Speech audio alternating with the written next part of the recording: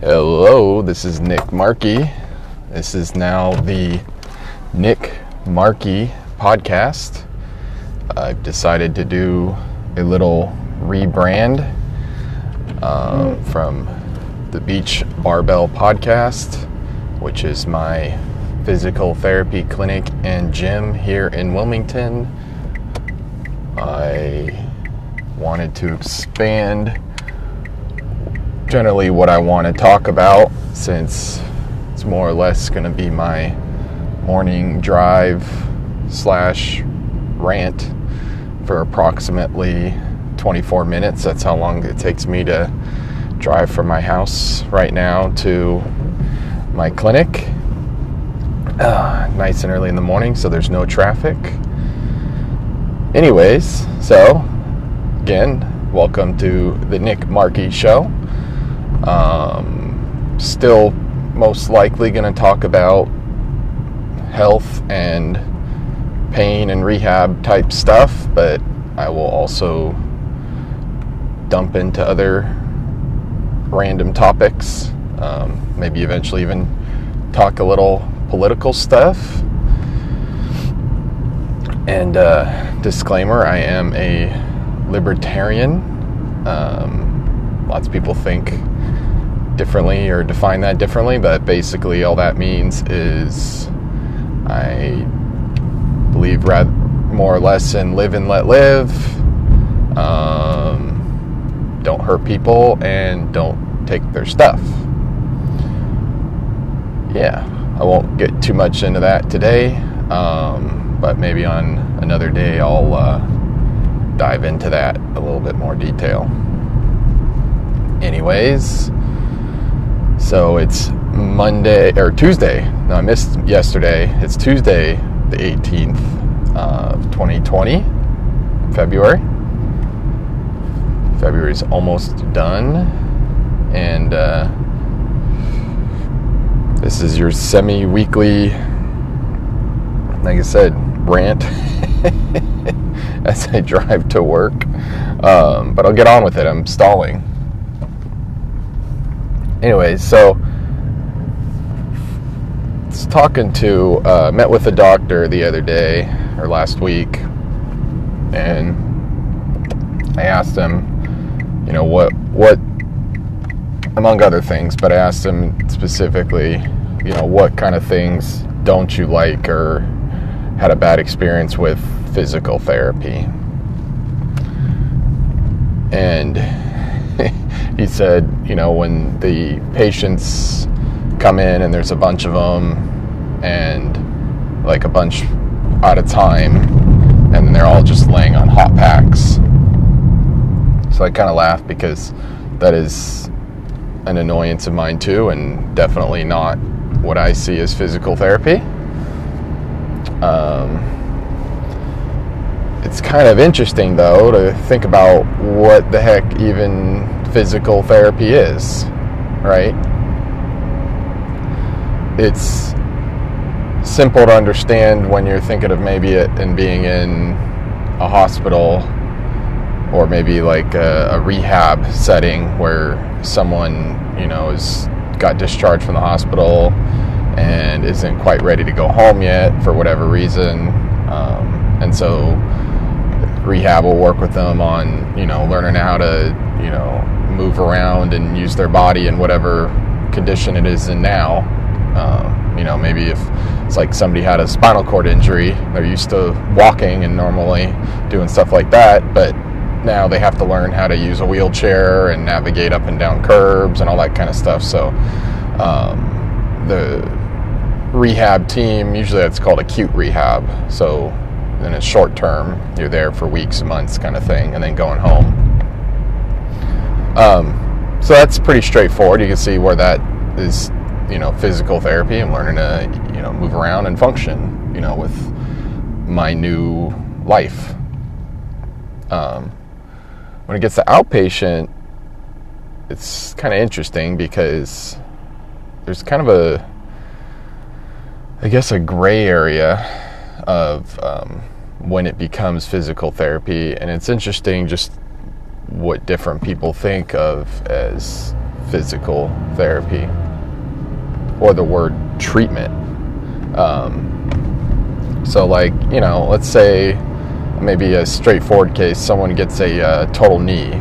So that's where someone probably had, arthritis and severe enough knee pain that they decided to go in for a surgery where they remove the ends of the bone and replace it with some sort of artificial, ceramic or titanium type material, so that they no longer, or the joint arthritis is no longer an issue because now it's an artificial material. So, they cap off the ends of the bone, put on that artificial material, and then zip the person up. Generally they're going to get referred to outpatient physical therapy. Usually what will happen is they'll be in the hospital for a day or two, then they'll go home. Oftentimes there's what's called home health, both nursing and therapy, and then after maybe a couple of weeks of that, they'll go to outpatient therapy, physical therapy, where work on things like getting the range of motion back of the knee, trying to get it to straighten better, get it to bend better, get the strength in it better, work on things like going up and down steps. Basically, similar situation as the spinal cord injury patient in the acute setting, but in this instance, the person with the surgery goes to a place and, goes there for generally half an hour to an hour and works on all those things. Maybe rides a bike, whatever. Pretty straightforward, but what's interesting is,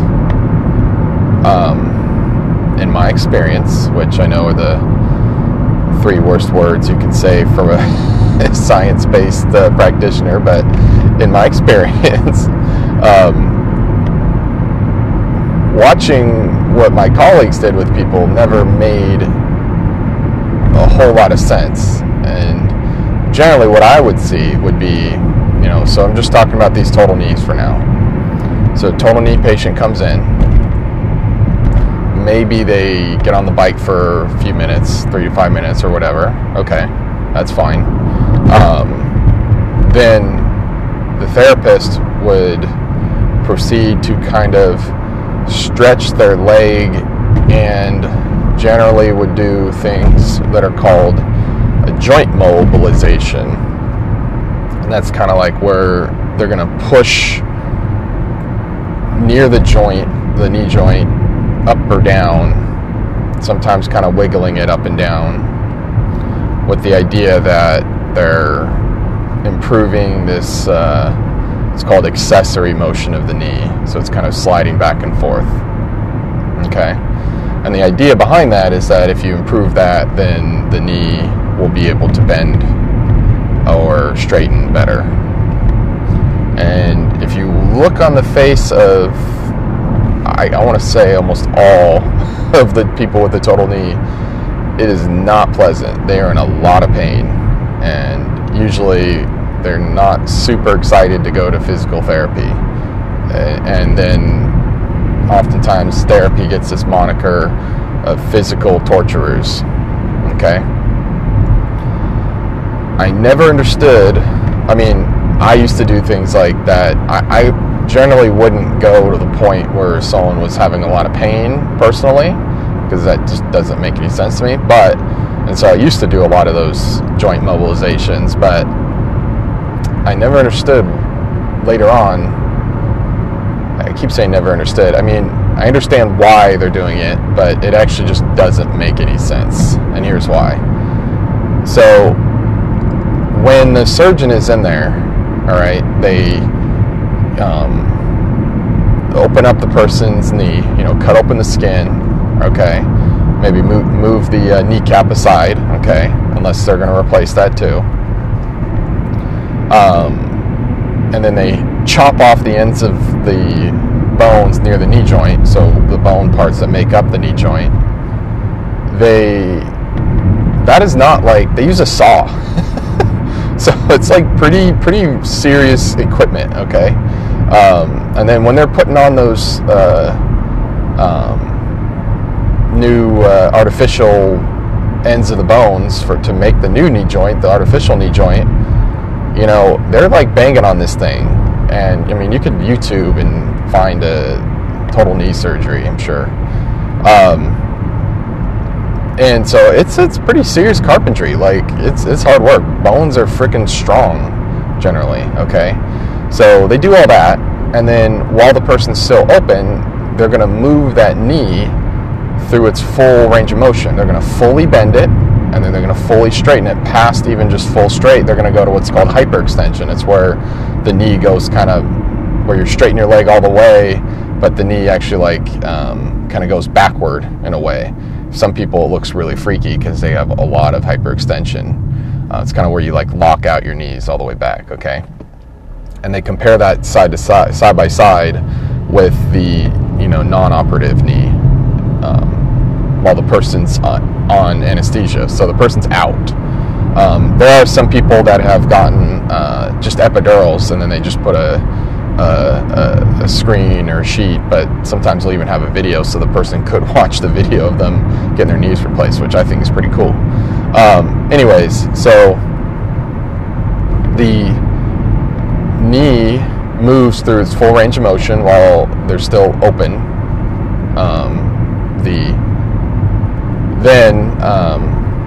They, you know, if that range of motion's good, they know that the joint that they've created is working smoothly. So then they zip them up, sew up the knee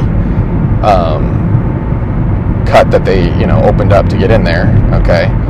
And then they do the same thing. They move it through again to check to make sure it's got the range of motion. So they have full range of motion, day 0, 20 minutes into the surgery, okay? And then they turn the person back online, take them off anesthesia, and gradually the knee starts to stiffen up again, okay? So there's no magical, instant scar tissue that's, immediately making the knee, freeze. No, that's really silly.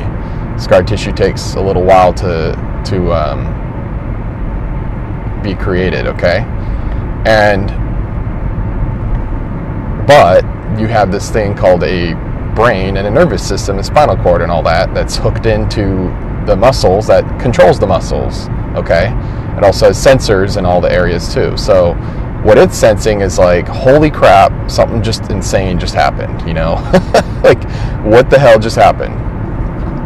I just got hit by a truck or whatever, okay? And so it wants to protect the crap out of that knee.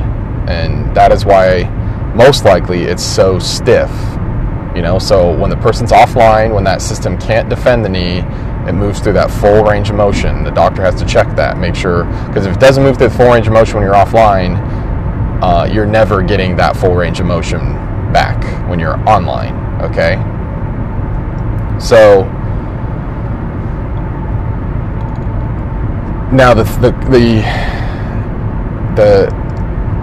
and it depends person to person. So the patient that got the total knee, generally is going to have quite a bit of pain, but it can depend. I've had people where they really didn't have a whole lot of pain. It's it's kind of sore. You're like, oh, okay. That's obviously, it's kind of maybe a little luck of the draw, potentially.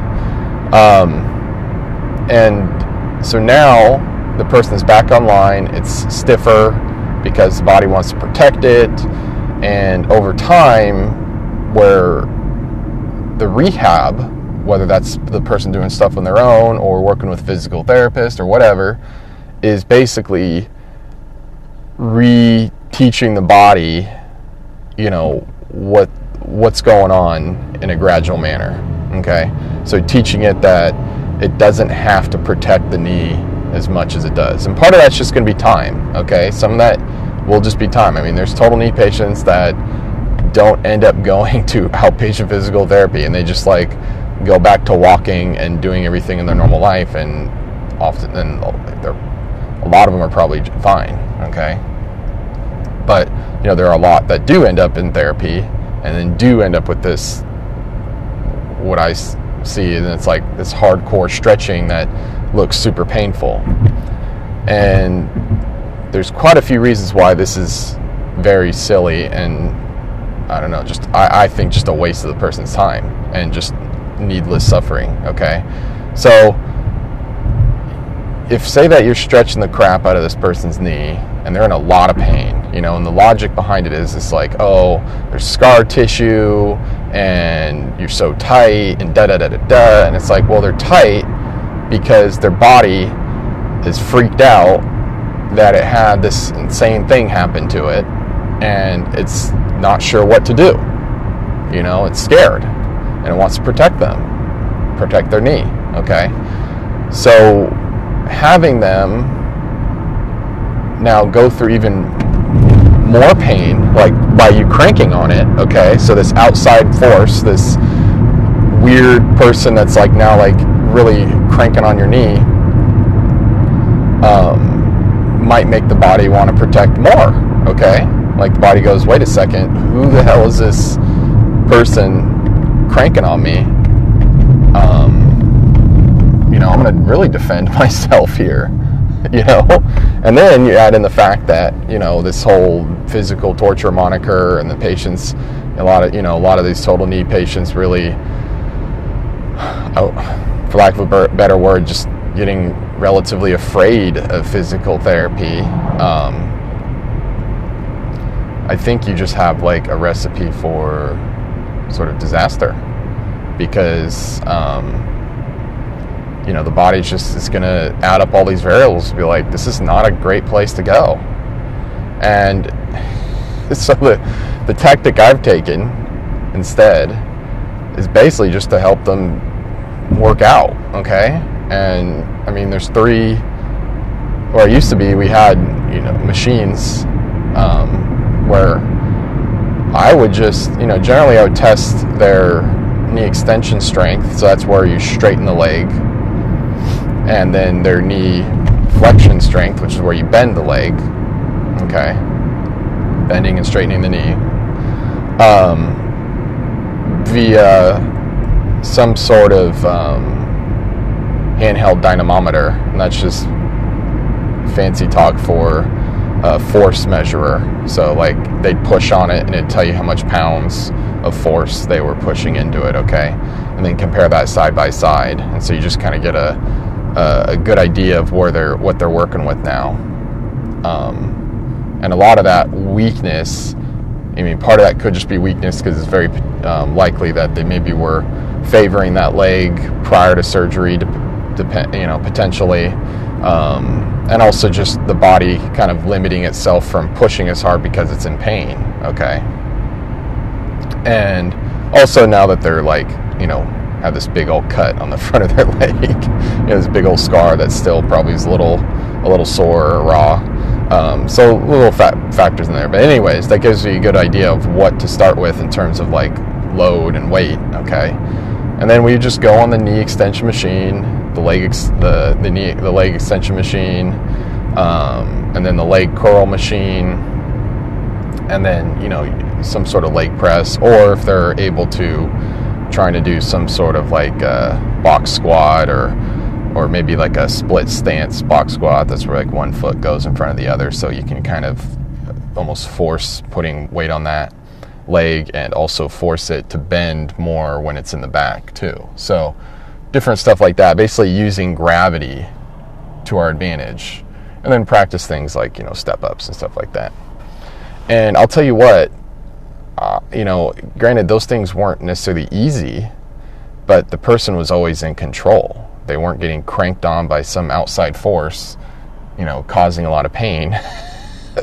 I mean, generally, out of all of it, the hardest thing was usually just riding the bike, you know, and, you know, just trying to get the revolutions on a bike. So, you know, usually I'd raise up the bike seat as high as they can sit, to, you know, give them some room, and then try to get them to go in circles as much as they could and tolerate, you know, and that's usually just a few minutes or so, and that's fine. And I don't, you know, for the last, I don't know, almost 6+ years, I guess, more or less, I've just stopped doing those joint mobs because it just didn't make any sense. I mean, they spend like 5, 10, 15 minutes, and usually I'd have half an hour with somebody. Like, I was way better off just finding ways to use gravity to help us get range of motion, because gravity is always there. It can push way harder than I can, and also the person was in control. Okay, so, and the logic behind someone coming to somebody maybe 2-3 times a week and getting their legs stretched for a few minutes, 5 to 10 minutes or 15 minutes or whatever, thinking that that's going to make a huge difference in the long run things, that's not even enough. Like, anyways, just enough dosage time doing it, okay? Versus having them do some sort of loading exercise that's going to make a change more long term, plus, teaching them ways to do, use gravity to, quote unquote, stretch the knee. And remember, we're not really like stretching muscles per se. We're more just kind of teaching the body to be okay with giving that range of motion back, and so going little by little, gradually over time, is probably going to be more successful, because the way I think of it is like it's a give an inch, take a mile type mentality.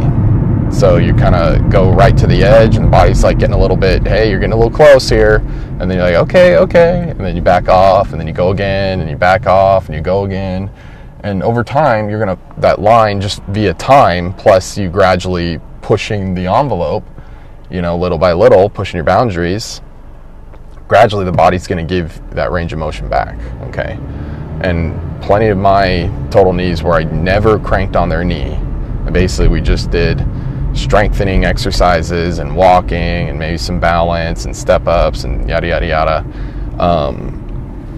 they got the range back just fine. Okay, without having to crank on it, and they never called me a physical torturer or anything stupid like that. So yeah, so there's my rant. So still kept it rehab and pain focused today. So I'll get back on the horn semi-weekly whenever I just get the urge to do it. And hope you have a great Tuesday. And I'll talk to you next time. Thank you. This is Nick Markey again. Bye.